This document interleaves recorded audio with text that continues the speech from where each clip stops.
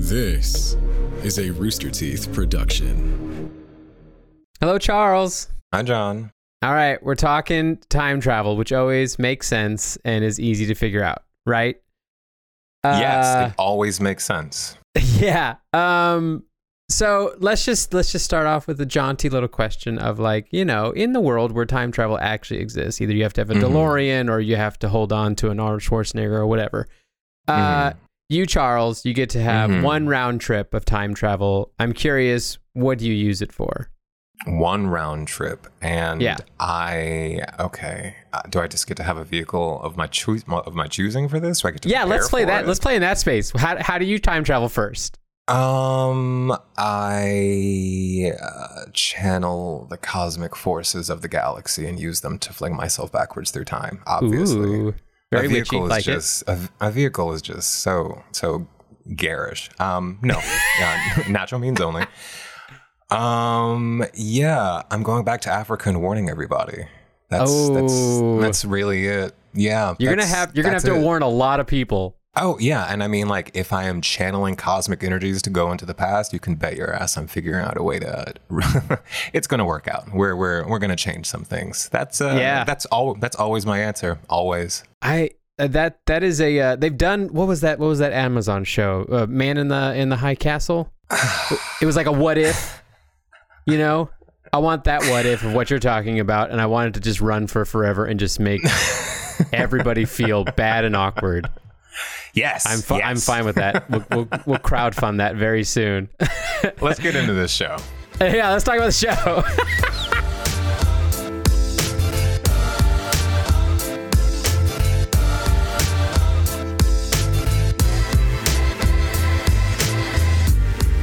Welcome to the Real Canon, a new pod about the genre pop culture we all live, breathe, and help make happen in real time. I'm Charles Pouliot-Moore, writer and culture critic at IO9. And I'm John Reisinger, content creator and producer for Rooster Teeth Productions. Today, we're talking about Tomorrow War. Yeah, The Tomorrow War from director Chris McKay is the latest big-budget sci-fi action film that Amazon is banking on being the next big cinematic franchise. The studio has already greenlit a sequel, and we wanted to discuss just what an odd entry into the alien invasion and time travel canons this movie is. But first, we're rolling into Cannon Fodder, our quick breakdown of an interesting news story that's caught our attention this week.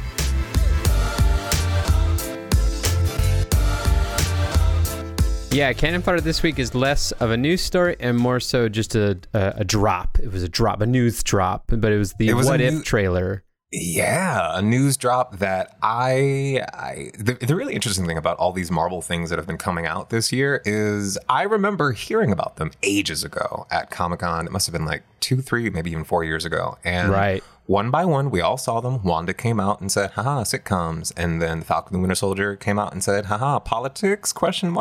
And now Loki is, dabbling around in a rather Rick and Morty space. And I feel like a lot of people kind of forgot that while these 3 live action shows were definitely going to be the hallmarks of this new leg of Disney Plus being like a thing from Marvel, What If was always there out on the horizon. And I think that two of the reasons actually, that it got sort of the short shrift and wasn't necessarily on people's minds. One, it's animated, right? Right. I think anyone who listens to this show knows that we love animation, and animation is not a lesser art form by any stretch of the imagination. But I do think that for a lot of people for whom the live action stuff has become paramount, the animation stuff was just like, but also What If as a property is just by definition like non-canonical stories. And and that, as much as we love digging into the what ifs of various canons and figuring out how they all weave together to become part of the discourse,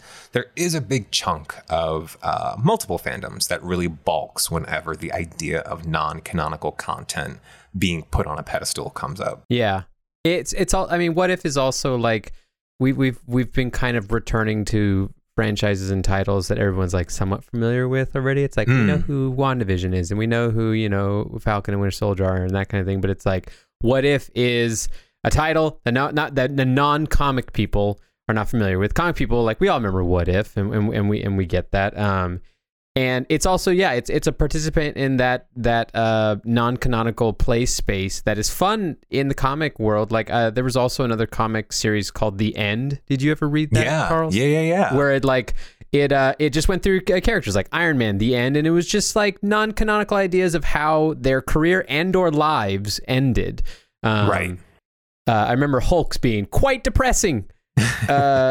And so What If is a fun time where it's the multiverse, you know, that's what it is. It's what if this happens, so then what's the butterfly effect of it? And so you get to like see things like in the trailer, it's like, what if Peggy Carter is Captain America and that kind of thing. Right. And it's a sandbox that's fun to mess around with and has created, you know, some characters that have become canonical. I know how to say words. Before and you know, if people, I can see with What If there is like a winner in this series, like something that people really might latch onto could turn into its own series, you know? Right. Yeah. I think that you were bringing up something really interesting about like What If not being canonical. I think that the juxtaposition between What If and Loki definitely has more people like considering the possibility of What If not just being What If, but really sort of being like well, here's some of the stuff that's going on in the multiverse that was alluded to in the Loki series. And while that would be interesting and sort of like, haha, they figured out a way to make it all one thing.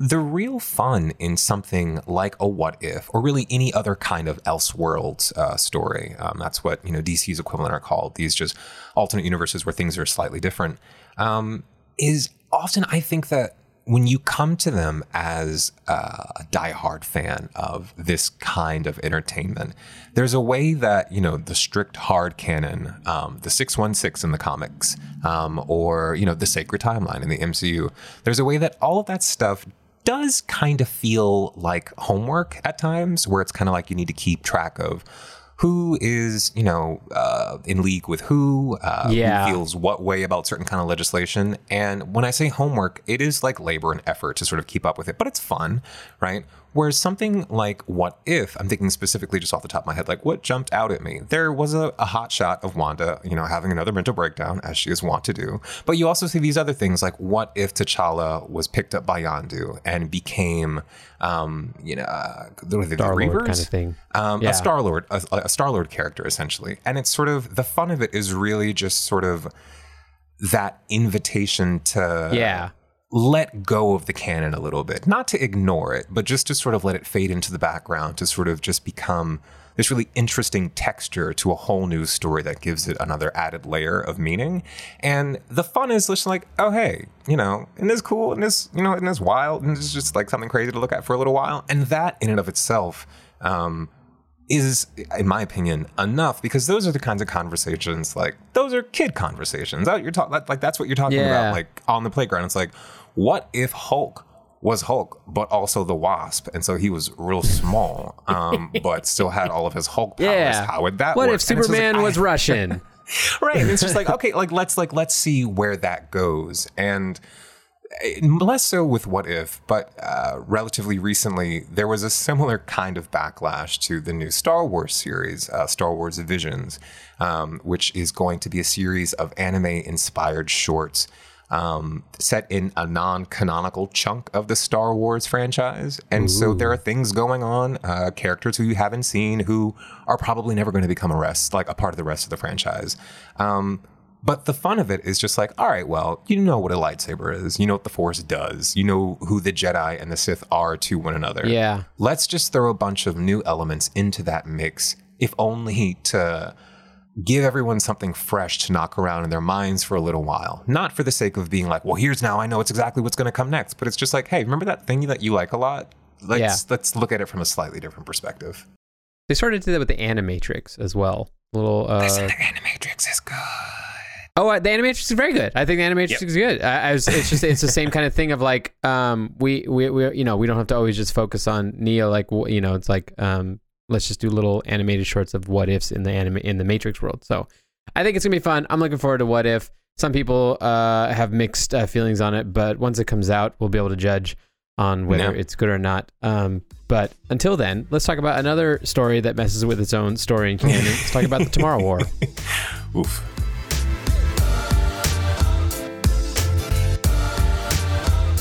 Okay, so Tomorrow War is what everyone knows it is. It's a very large, big budget sci-fi action film with a big old muscly man as the poster child of it. We got a Chris Pratt, and he's being all Chris Pratty the entire movie. And this was another movie that was meant to be out in theaters. We were all meant to watch it, in a big dark room eating popcorn, but instead Rona happened. And so Amazon said, hey, we'd love to distribute it on Prime.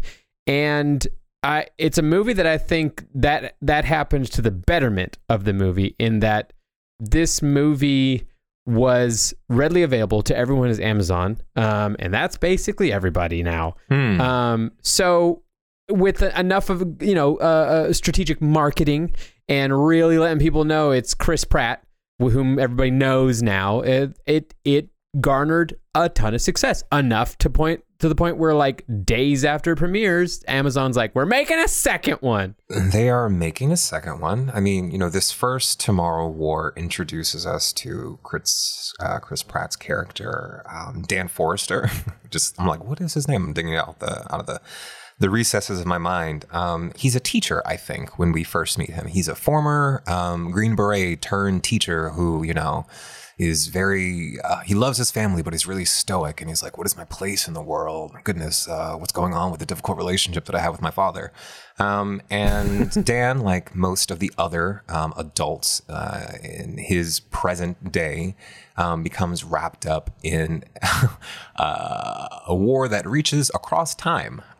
During the middle of a football game, a bunch of soldiers from the future arrive and say, hello, we come from about 3 decades from now, and the world is fucked. So we're going to recruit you for a global draft so we can go fight aliens that we're not going to tell you anything about. You're just going to get a gun, and that's just going to be it.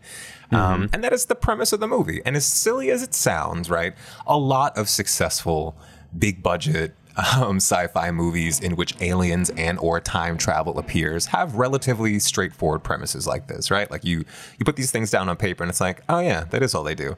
But we were talking about this before. The Tomorrow War, goodness, it feels like Amazon set out to play the greatest hits in terms of moments that define this very specific genre of American oorah, go USA. I must protect my family. I as a white man must protect my frail daughter and wife kind of movie. That is a mode of storytelling that is very old and very common in Hollywood. That in and of itself does not make the movie bad, but the way that the Tomorrow War hits on those ideas is very clunky, to say the least. Yeah, to talk about the clunkiness. There's nothing. It's very interesting. The Tomorrow War is interesting in that there is nothing both exceptional or necessarily exceptionally horrendous about it. It's not offensive, to the arts, if there's such a thing. But subjective, right? But yeah, very subjective. Now that I'm thinking about what I just said. Anyways, I was personally attacked by this film. But right. But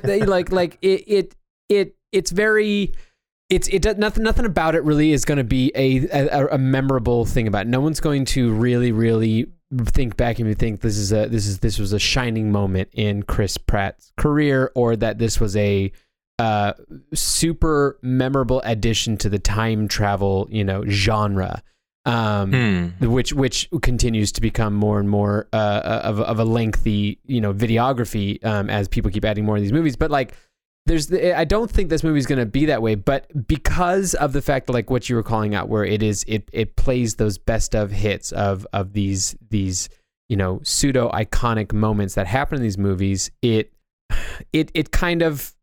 plays as a good movie. Like, it plays as a good movie, but it's not actually succeeding at the good movie things. Yeah, I mean, like immediately just from the trailer alone, you can see so much of the influence that went into this film. There's a little bit of Independence Day, obviously. There's a whole heaping of The Edge of Tomorrow. And I'm trying to think of, goodness, what is that movie with Matthew McConaughey where he goes into the future, or rather he's in the future, but then he goes to the past and he's behind a bookshelf and he pushes a book to inspire his daughter. Interstellar. Right. Right. And it's just like, Interstellar is a movie maybe that the best description of Interstellar ever. But is that not what happens? He's like, my daughter. Yeah, it's that time traveling movie where Matthew McConaughey plays around in a library with the books. Yeah, and he pushes a book over, and his daughter's like, Eureka! I'm gonna figure out how to save the future. I don't remember the film all that much, but those three movies are so present in this film that you can't help but sort of think to yourself, I mean, okay, like those are some rather memorable films that were successful in terms of how they resonated with people, and I think that they were all box office successes. But in its execution of moments, I left one out. There's also quite a bit of Alien, multiple Alien movies in this. We are talking original Alien. We're getting all the way into, what was it called? Prometheus, the one with the big there's a Prometheus throwback to this. And so you're like, all right, the Tomorrow War. If you're gonna aim at all of these iconic or memorable films, let's see how you hold up against them. And you're right. It's not that they are, if they were sort of like laughably tee-hee-hee bad, there would almost sort of be a kind of like, oh, this is ridiculous and fun kind of quality to it. Yeah. But it is instead sort of like a very middle of the road. Maybe no one will notice that we're aping all of these movies. And it's like, buddy, like I've seen installments of the Scary Movie franchise that were a little less obvious in in the things that they were riffing off of. And I feel like in many cases, the Tomorrow War ends up feeling like less than the sum of its parts, because in trying to be and call back to so many other movies, you can see that this movie doesn't quite know what it wants to be. This episode of The Real Canon is brought to you by RTX. Hey, you like this show? Are you enjoying this content? Then you're probably going to like RTX at Home as well. RTX at Home is Rooster Teeth's virtual convention happening July 8th through 17th. It's free for anyone to check out on Rooster Teeth's app and website, and you'll definitely see a lot more content just like this there. Another show that I'm on called Tales from the Stinky Dragon is a D&D podcast, and we'll be performing a live version of the D&D today, July 13th, when this episode drops. So go check that out. You can come check out 10 days of panels and podcasts about comedy, animation, gaming, and more at RTX at Home, July 8th through 17th, only on Rooster Teeth. Go to rtxevent.com for more information. Thanks. The thing about the Tomorrow War that I wish that it had succeeded in, that it never played around, was that there's nothing challenging about anything the Tomorrow War was trying to pull off, whether it be with story or with character or with design.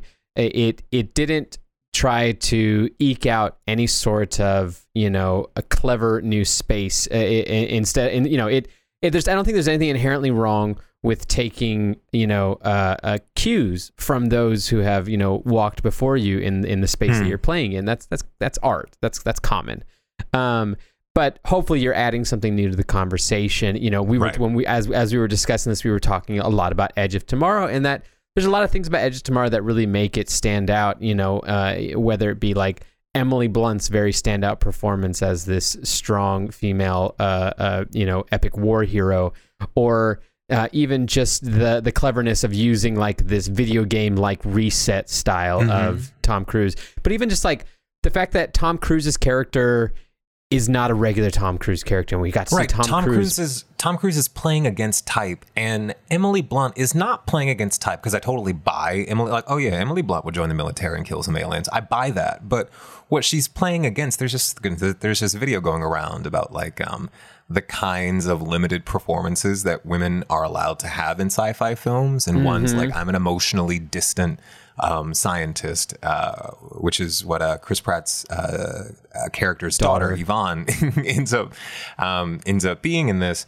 Emily Blunt was very actively playing to Metroid, which is to say against the kind of archetype that not just like a strong warrior, but like also like not exactly a strong scientist. She truly is just like out there chopping shit up left and right. And that coupled with Tom Cruise, like, you know, screaming as if he's about to shit himself. The movie is winking and nodding at you saying like, haha, we know what you thought this was. We're going to do something a little bit different. And we're going to use time travel in a way that really makes you, it doesn't sort of act as like an excuse for things to happen. It's more sort of like an interesting conceit. I will say that the Tomorrow War's time travel, I will give it points for coming up with the concept of time travel that created obstacles that felt new. In this film, the 2 points in time that are anchored, well, before I even get there. So in the future, aliens called white spikes have taken over, and they basically look like the Cloverfield monster, but they got a few more tentacles that shoot spikes at you.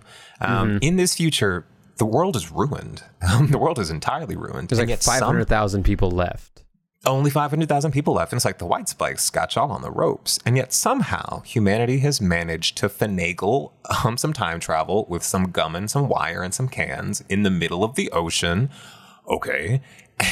And they can travel into the past. And they can only travel to one point in the past, which the movie tells you is moving through time at the same rate that the future point in time is. So there is no way that anyone can jump to a slight moment before the alien invasion starts.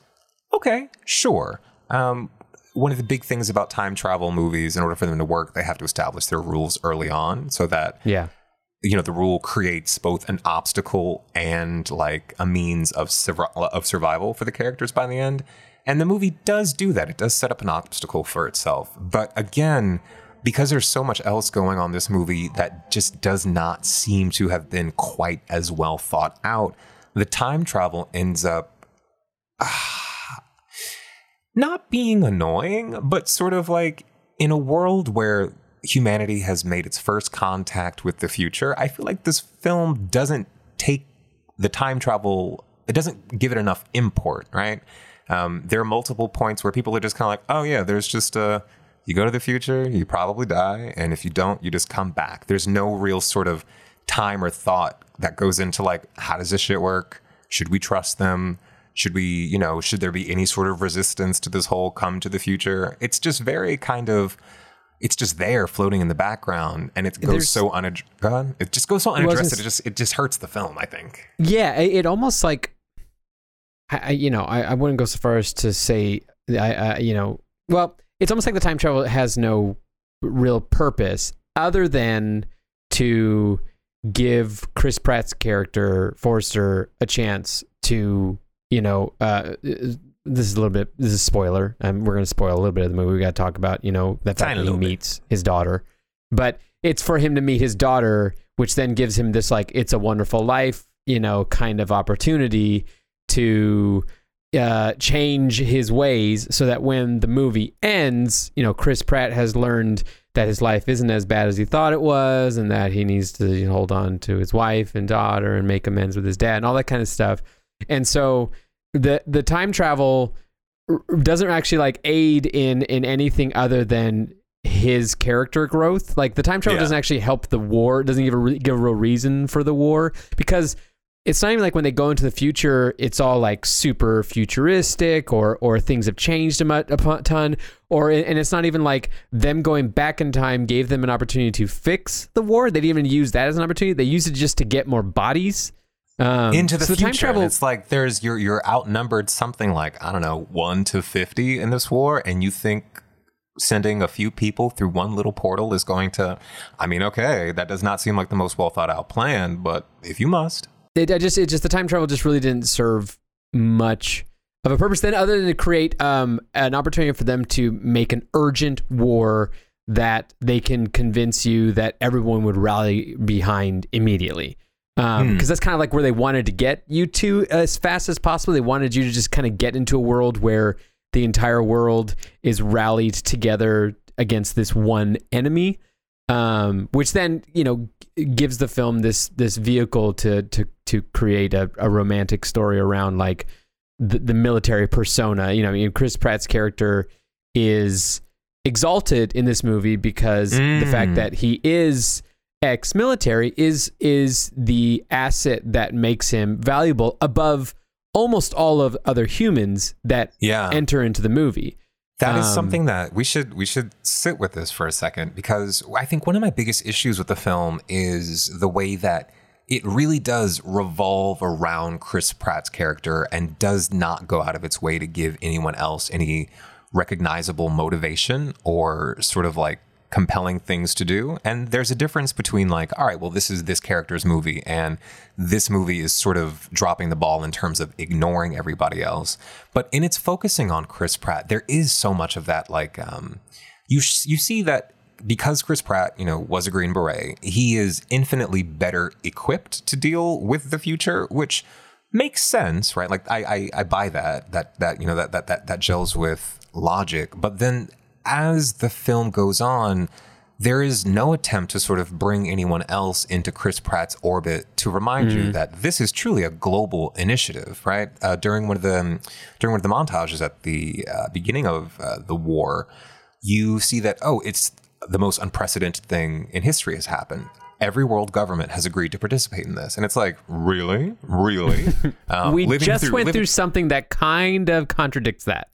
You know what I mean? And it's kind of like, all right, like I've been talking about the most recent Resident Evil series that also bears a number of alarming similarities to our reality, and how like movies really do have to start kind of reassessing this whole like everybody's going to get on board with doing the right thing. And it's like, no, that's not true. But this film was like, all right, everybody got together and said we're going to do this, but no thought was put into, all right, let's send all of the trained people first. Instead, you get Chris Pratt's character, who just so happens to be former military.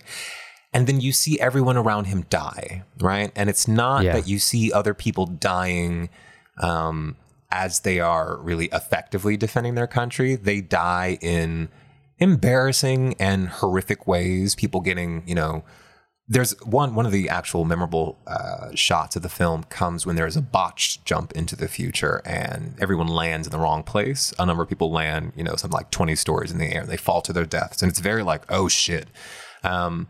Very like end of Titanic, people falling off the boat kind of very views. Titanic. There's a little bit of The Happening thrown in there. And it's very haunting, but it quickly becomes sort of like well, sucks to be these assholes, right? Because it does. Right, because Chris Pratt, he just so happens to land in a pool along with Sam Richardson's character. And then it's just honestly, at that point, the movie really does start to feel like David Ayer's Suicide Squad for a while. You've just got a bunch of people with a bunch of weapons that really aren't effective, wandering through a barren wasteland. And Chris Pratt's like, the only way you're going to be able to stay alive is by being near me.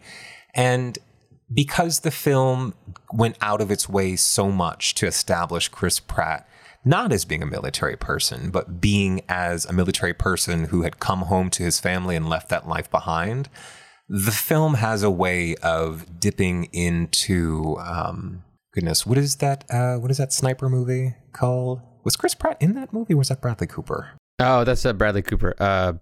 Might be called just Sniper. What was it called? It's escaping me. The one with the really bad baby. Sure. Do you remember the bad baby prop? I don't. No. There's a shot, in this movie, which I am Googling right now so we can actually name what this movie is. American Sniper. It was American Sniper. Yeah. I'm like, it's not American. There's a shot in this movie where they clearly, like, I know bad things happen on set where, like, you had planned something and it doesn't work out. They clearly had planned to have a live baby on set, but then couldn't get a live baby.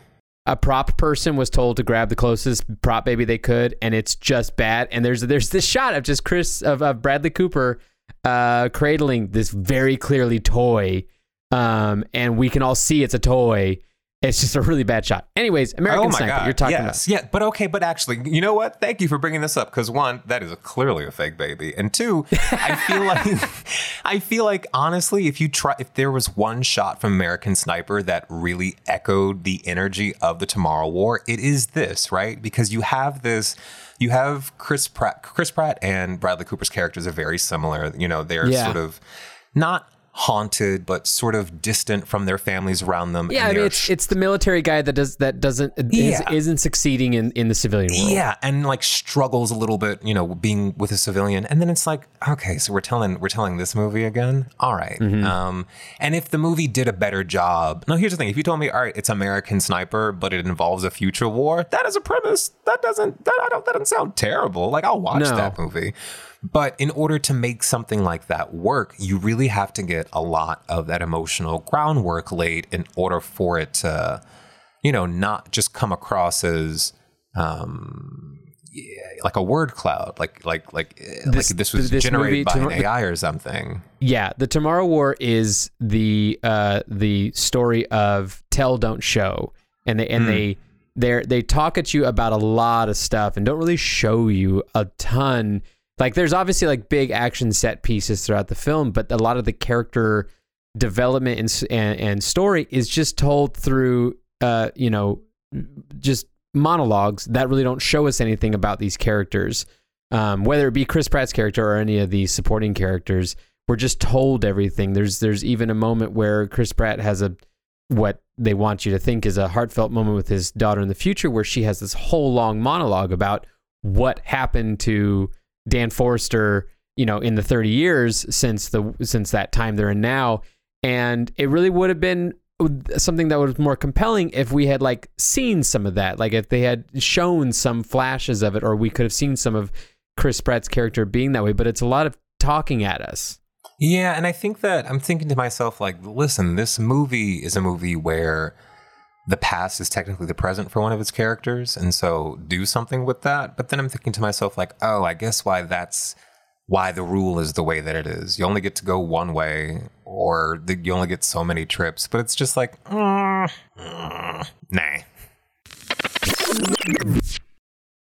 Another show I'd love to talk to you about is called Off Topic. Even people who play games for a living need a break, and that's where Off Topic comes in. Every Friday, join the cast of Achievement Hunter for Off Topic, a weekly wind-down pairing conversation with drinks. Off Topic serves as a place for Achievement Hunter to talk about everything and nothing happening in the world in their lives. Whether they're talking about GTA and Minecraft to discussions on movies, politics, food, and everything in between, join the crew for a dose of friends, fun, laughs, and libations. Watch Off Topic live every Thursday and listen to it later on Rooster Teeth, YouTube, and on your favorite podcasting service. That's live on Thursdays and available to stream Fridays. The movie also never fully decides on where it lands on changing the future by changing the past, because they do certain things that shows them being like very cautious and careful about changing the future. Like they point out that only young people were sent back in time, so they're people that aren't born yet, so they can't meet people they can't meet themselves, and they're sending people to the future who are old and are going to die before the war, because again, they don't want to cross streams of people being in there. But then once he gets to the future, his daughter protests for maybe a moment to not tell him about the past, but then tells him the whole past and tells him everything. All of it. And then also the whole hero story is that they're trying to find a toxin that will kill all the white spikes. And I mean, they could, if they had discovered it in time and could have like used it to kill them all in that future timeline, they would have, but they can't. So then he takes it to the past and is trying to change the future. So the movie never decides whether it wants to play that space or not, which is confusing. I wonder how much of that is because there was always the potential for a sequel coming out. I assume that had to have been the case because the announcement came out so soon versus, the screenwriters just did not think that it would bother audiences quite as much. I've been trying to think about this movie in the larger respective canons of other kinds of films that it exists in, and trying to like come to grips with my feelings about like where it stands. And you're right. It is. I mean, the movie cost $200 million, and it looks like it, right? Like you can clearly see that this was not a cheaply, haphazardly put together movie. Which, a little bit of shine goes a long way. But when, the candy wrapping to something is all that there is, you really do have to think to yourself, like, well, was this worth it in the end? What was this for? And I don't know that as a consumer, I came away from this movie thinking that I had taken away anything interesting or meaningful or significant that I would think about when contemplating alien movies or time travel movies in the future. Mm-hmm. I do think, though, that it's pretty obvious why Amazon made it, because we were talking earlier, if this movie had been released in theaters, would it have been successful? I don't think so.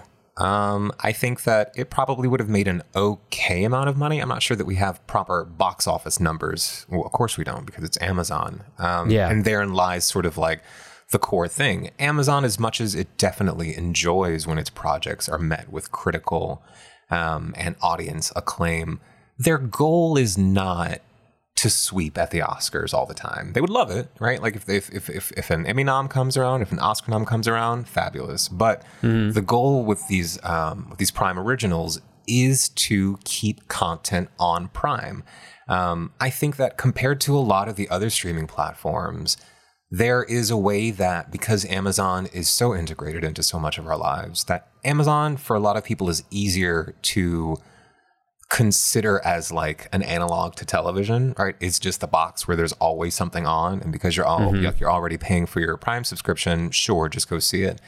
And something like Edge of Tomorrow, feeling wise, I feel like, oh, if you told me that this is coming on TNT at 3:45 on a Sunday when it's thunderstorming really hard, I believe you, right? Like I would totally believe you. And that to me seems like the kind of content that Amazon knows that a broad enough swath of people will gravitate to make it worth it financially in the long term. And mind you, Amazon is a loss-leading company, right? Sink money into this stuff because it's all about the sandbox. That they'll do that for something like this.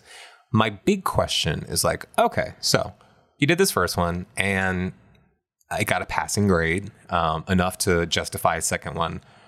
Next time around, are you going to try to really dot your I's and cross your T's in terms of the minutia? Why not? But maybe millimeters. I'm so pessimistic right now. Just because I wanted to go see a movie in the movie theaters because I just I miss it and that kind of thing. I went and saw The Hitman's Wife's Bodyguard, and I by no means thought this was going to be a good movie. The first one was just like a passable action comedy with Ryan Reynolds and Samuel Jackson. The sequel is one of the dumbest things I've ever seen in my entire life. Spicy. Because they simply just made the sequel and were like, let's forget everything about the characters and the story from the first one, and we'll just make this one as silly and like, no, they wrote all the characters as dumb. They made all these characters like as dumb as possible so that silly things could happen throughout the entire movie, to like a grating degree. And so but it reminded me, I was like, oh yeah, that's what sequels can be, is that if you have a really successful big budget first film, then you just make a second film with half the budget and get, at least some of the audience to come back, and then you're a success. So I don't see Tomorrow War 2 being like anything that fixes it. But prove me wrong. I'm fine with being proved wrong. I want you to be wrong, but at the same time, I won't spoil who, but like there are characters who are like name brand celebrities who just like show up and die. And you're like, well, what were you here for? Like, why? What? I mean, okay. And it does suggest that the Tomorrow War or the Today War, whatever it's going to be called, might just feature a bunch of new actors flanking Chris Pratt as he shoots up a bunch of white spikes. I'm not sure. The way that this movie ends definitely did not leave as much open-endedness as I thought as I thought necessary for like a sequel, but there was neither always did Edge of Tomorrow, one. and they're making a second one of that. Huh. Yeah, there's been a long running sequel in production for that show, and they're finally I feel like I knew this, and then it like drifted out of my head because it just like never materialized, although it didn't go away. But I mean, like I look at it this way, right? Edge of Tomorrow, I still have such positive feelings about that first movie that if and when a second one comes along, to be honest with you, the fact that it's been so long since I'd seen the first one, that makes me that much more excited about this, like the idea of a second one. Yeah. And with the Tomorrow War, between its lackluster first outing and this immediate, hey, here's another, it's like, ooh, okay, I have not finished this one yet. I'm just nursing this one here. If you could come back in like 2 years, maybe we'll talk. But remember how good the Independence Day sequel was? Don't do that. Don't be rude. What Independence Day sequel? What are you talking about? What was it called? Independence Day. John, we can't even remember the word they added. You're just making this up. There's only one Independence Day film, exactly one, starring Will Smith and Mae Whitman. It's very nice. Wasn't there a Hemsworth in the second one? It was a Hemsworth, I think. One of them. Rude. It's Tomorrow War is the shotgun version of a movie. It's like just shoot as wide of a load of hitting all the targets of like generic generalism, and do it in an era where everyone is still mostly staying at home still and very much trained to just consume a lot of their content on their streaming services that are already on their TVs, and you've got a quote unquote hit. But I, for one, was kind of bored by it and wanted something more clever and charming from it.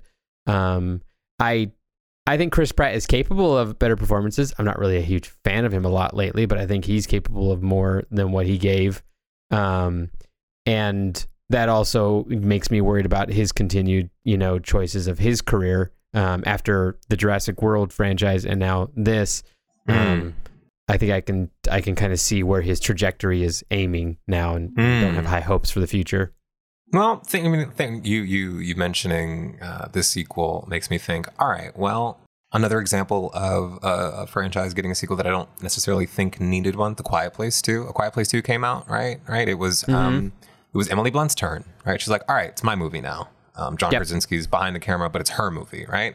If we're going to have the Tomorrow War, let it be Betty Gilpin's movie, right? Betty Gilpin, fantastic. Love her and everything. She's got the range. She can do a lot of great things.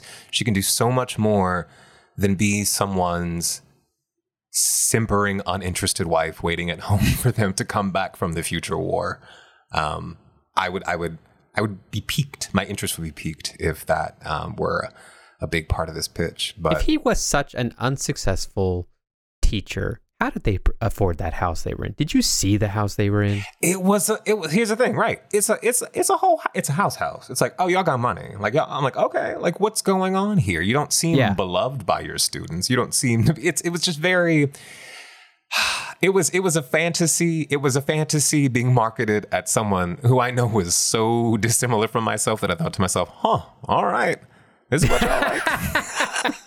Wait, you didn't see yourself in this movie, Charles? I don't know how. I mean, no. Unfortunately, I as much as I love Sam Richardson, I just could not throw my weight behind that character in this film. Listen, if you like Sam Richardson, I'm letting everybody know to check out Werewolves Within. It is a fun, simple comedy horror film. It just came out on streaming service. You have to rent it. It's in theaters as well. But Sam Richardson, still I have hopes for him, even though his character was nothing worth calling home about in this one. But check him out, Werewolves Within. Quality movie.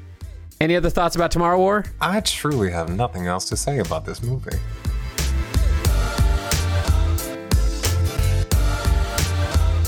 How about this little something a little different? I'm gonna throw you a little curveball.